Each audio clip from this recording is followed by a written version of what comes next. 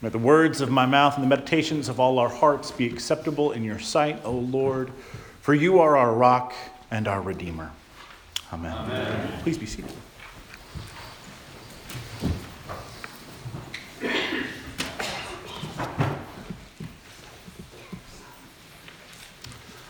The book of Ruth opens on quite a foreboding note. In the days when the judges ruled, there was a famine in the land. The time of the judges in Israel was a chaotic one. Israel was in a state of disarray. As Judges itself notes, there was no king in Israel, and everyone did what was right in their own eyes. In such a time, we might be surprised to find that Scripture has space for a story like Ruth. It's just 4 short chapters. Things are messy and dangerous. And yet it's against that backdrop of Israel's national struggle that we get this little story of Naomi and Ruth and Boaz. And it's told in the way that my former Old Testament professor used to describe it. It is the still small voice of the biblical canon. After the fire and the fury of what you get in Judges, we're given this little tidy domestic tale about a husband and a wife, their sons and daughters-in-law, and what happens after all of our good plans come to nothing. It's a great little story. It's short enough that you could actually go home and read the whole thing yourself if you were feeling inspired in one sitting. And it is very ordinary in its presentation. God appears in Ruth at the edges of the action, which has the effect for me of making it feel a little bit like watching a BBC family drama, especially when compared to the blockbuster set pieces you get and the high body count found in Judges. But in this story, we see the faithfulness of God working in difficult circumstances in the life of one family, and through that family, blessing the whole world. It is a still small voice that we hear in this story, but it is the voice of the Lord all the same. So the time is, as we noted, the time when the judges are judging. And on top of that, there's a famine. Now, the famine must have been quite severe if it's felt even in Bethlehem, because Bethlehem is traditionally the breadbasket of Israel. That's what Bethlehem means, house of bread. And the hunger drives Naomi and her husband and their sons out of the promised land to the country of Moab, a godless place that corresponds roughly to modern-day Jordan. And there, Naomi's life is changed almost only for the worse. First, her husband dies, leaving her a widow far from home. And then her sons marry foreign Moabite women. Now, the death of a husband is a loss, but marriages to non-Israelite women are a scandal. No matter the difficult circumstances Naomi might have been in, this would not have been something that would have been done. Moabites were not well thought of. In Moses' farewell address, he says to Israel, "No Ammonite or Moabite may enter the assembly of the Lord, even to the 10th generation. None of them may enter the assembly of the Lord forever, because they did not meet you with bread and with water on the way when you came out of Egypt." So there is this ancient enmity that exists between these people. And that injunction, while it's distant, would not have been wholly forgotten by Naomi or any other Israelite. But then, after that, things go from bad to worse. Both of her sons, who, if you believe in nominative determinism, that is, if you think their names mean something about what's going to happen to them, their names translate roughly to sickness and end of the line. So both her sons die suddenly. And Naomi is left with no husband and no sons, and not very many prospects that things are going to turn out well at all. In those ancient days, of course, a widowed woman in a far foreign country on her own was a vulnerable target. But Naomi is not completely without hope. She hears that there was now food in Israel, so she prepared to return home, to go back to Bethlehem. And this turning back seems like a hard pill to swallow because Naomi will have to admit defeat, that she has been beaten. After losing so much in Moab, she'll now have to limp home with whatever she can carry. But she will not take her daughters-in-law with her. They're not very far into the journey when the older woman attempts to send them back to their homes to release Orpah and Ruth from any obligation they might feel to her as family members. Naomi has turned back herself already, setting her face for the trip, and she turns her trailing companions around as well. She wants to let these two younger women go back to their own people and to their own families to see if they can start life over again and find some little shred of happiness. These young women have been a blessing to her and to her sons, but Naomi is willing to let them go without any ill will.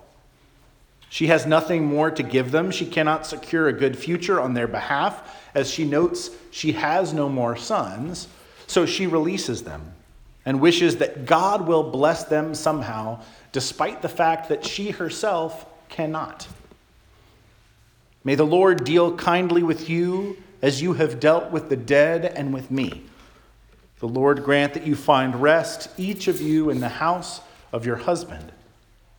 Naomi hereby dissolved whatever kind of formal responsibility the two young women might have felt to her as their mother-in-law.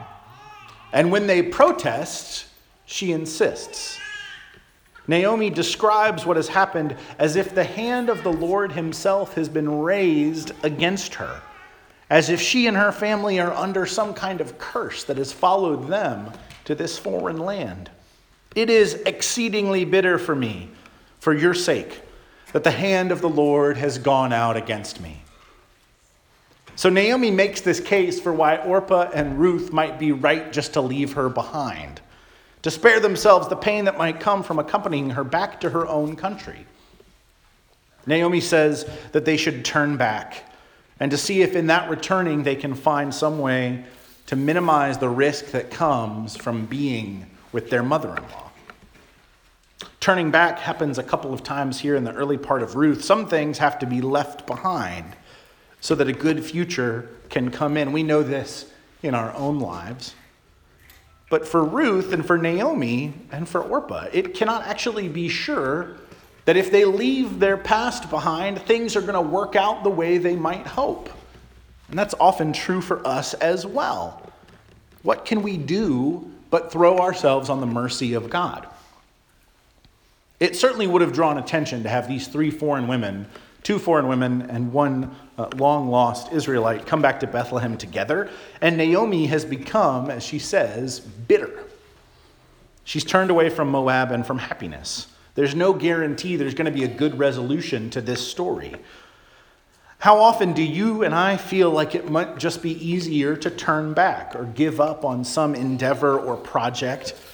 It's often hard to know which way we're supposed to go, and while we ask for wisdom, there are not always easy answers. So when Orpah turns back to go home, we cannot actually blame her.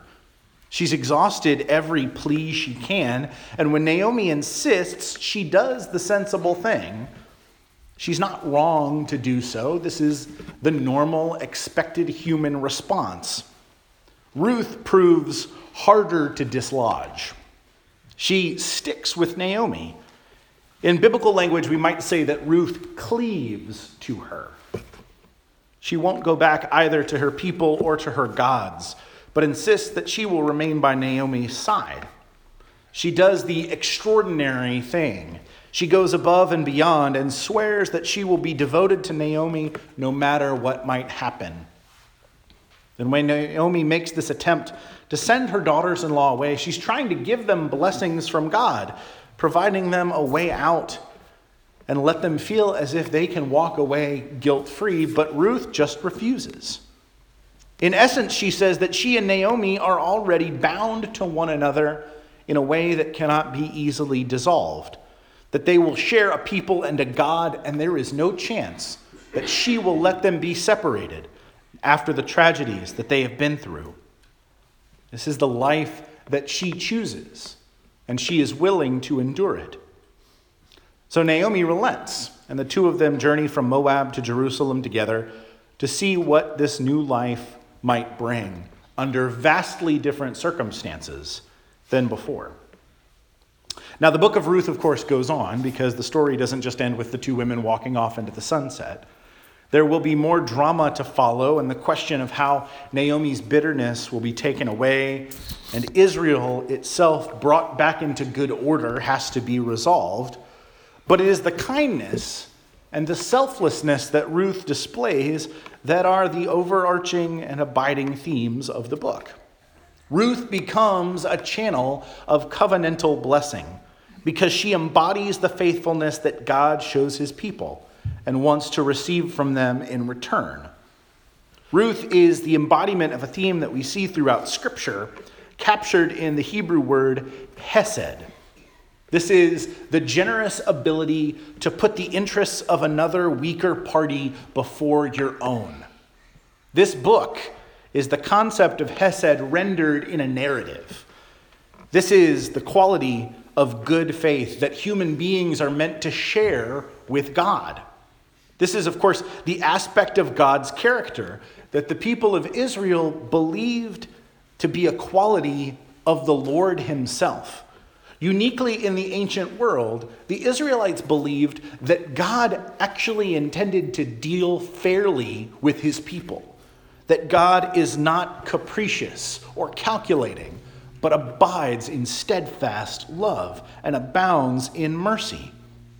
This faithfulness that Israel believed God possessed is shown by giving good faith towards others. And it was intended to be a personal quality of those who followed the Lord. So when Ruth pledges herself to Naomi, she shows the kind of kindness and humility that we believe God shows us. Not just basic decency and toleration, but a depth of personal investment in the thriving of another. And this from a foreign woman who probably did not know the Lord before marrying into this family. She is steadfast and faithful and committed to showing love in the same way that God does. This generous ability to give of herself to a weaker party like Naomi with no guarantee of a return, with no guarantee that her contribution will be rewarded or justified, shows us the way forward. Ruth does not do it because she wants to be part of some kind of underdog story and she's excited to see how it's going to go, or because she senses in Naomi the possibility of a good future. Ruth goes with Naomi because she is determined to see this thing through, no matter how it might finish up. Whether she knows what she has pledged herself to or not, God honors her sacrifice and her commitment, and she becomes a channel of blessing for the whole world. That commitment bears fruit. The last word in the book of Ruth is about her ancestor David. And eventually, of course, she appears in the genealogy of Jesus himself. This Moabite woman who is stubborn and clever and sticks by her mother-in-law is an ancestor of the Messiah. Faithful, but far down the social ladder, she practices the virtues that are characteristic of the Lord God Almighty himself. And what follows is the flourishing of the whole world. This fidelity that she shows goes above and beyond what is reasonable or expected, just as God sticks with us when we ourselves seem to be wandering, just as we stick with one another when we have lost the way. Ruth doesn't just meet expectations. She doesn't just do the bare minimum she needs to do to get by. She exceeds them. And her love is so strong that she becomes a model of faithfulness for God's people, despite the fact that she is a member of a foreign tribe. It's a reminder for us that faithfulness bears fruit, no matter where it might originate. In this, we are taught that if we wish to be followers of the Lord, we cannot just be garden variety, decent people, But because we believe in the extravagant goodness of the God who pours himself out for others, we have to be willing to practice that same kind of stubborn, devoted faithfulness. Not just acting as individuals, but as part of a community geared towards that kind of goodness.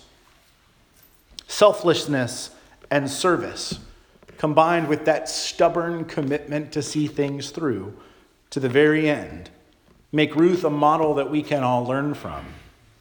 And this little book shows us that those qualities in individuals lead to flourishing and lively communities.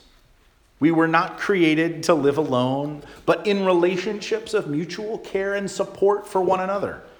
We need each other not just for sentimental reasons, but to survive.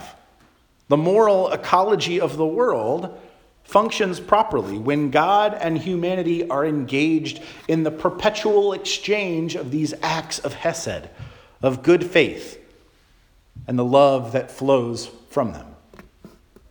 The challenge presented to you and I, as followers of the same God, the God who practices good faith with us, is to model that kind of extravagant, sacrificial humility in our own lives, in our relationships with others, in how we order our households, and how we deal with strangers.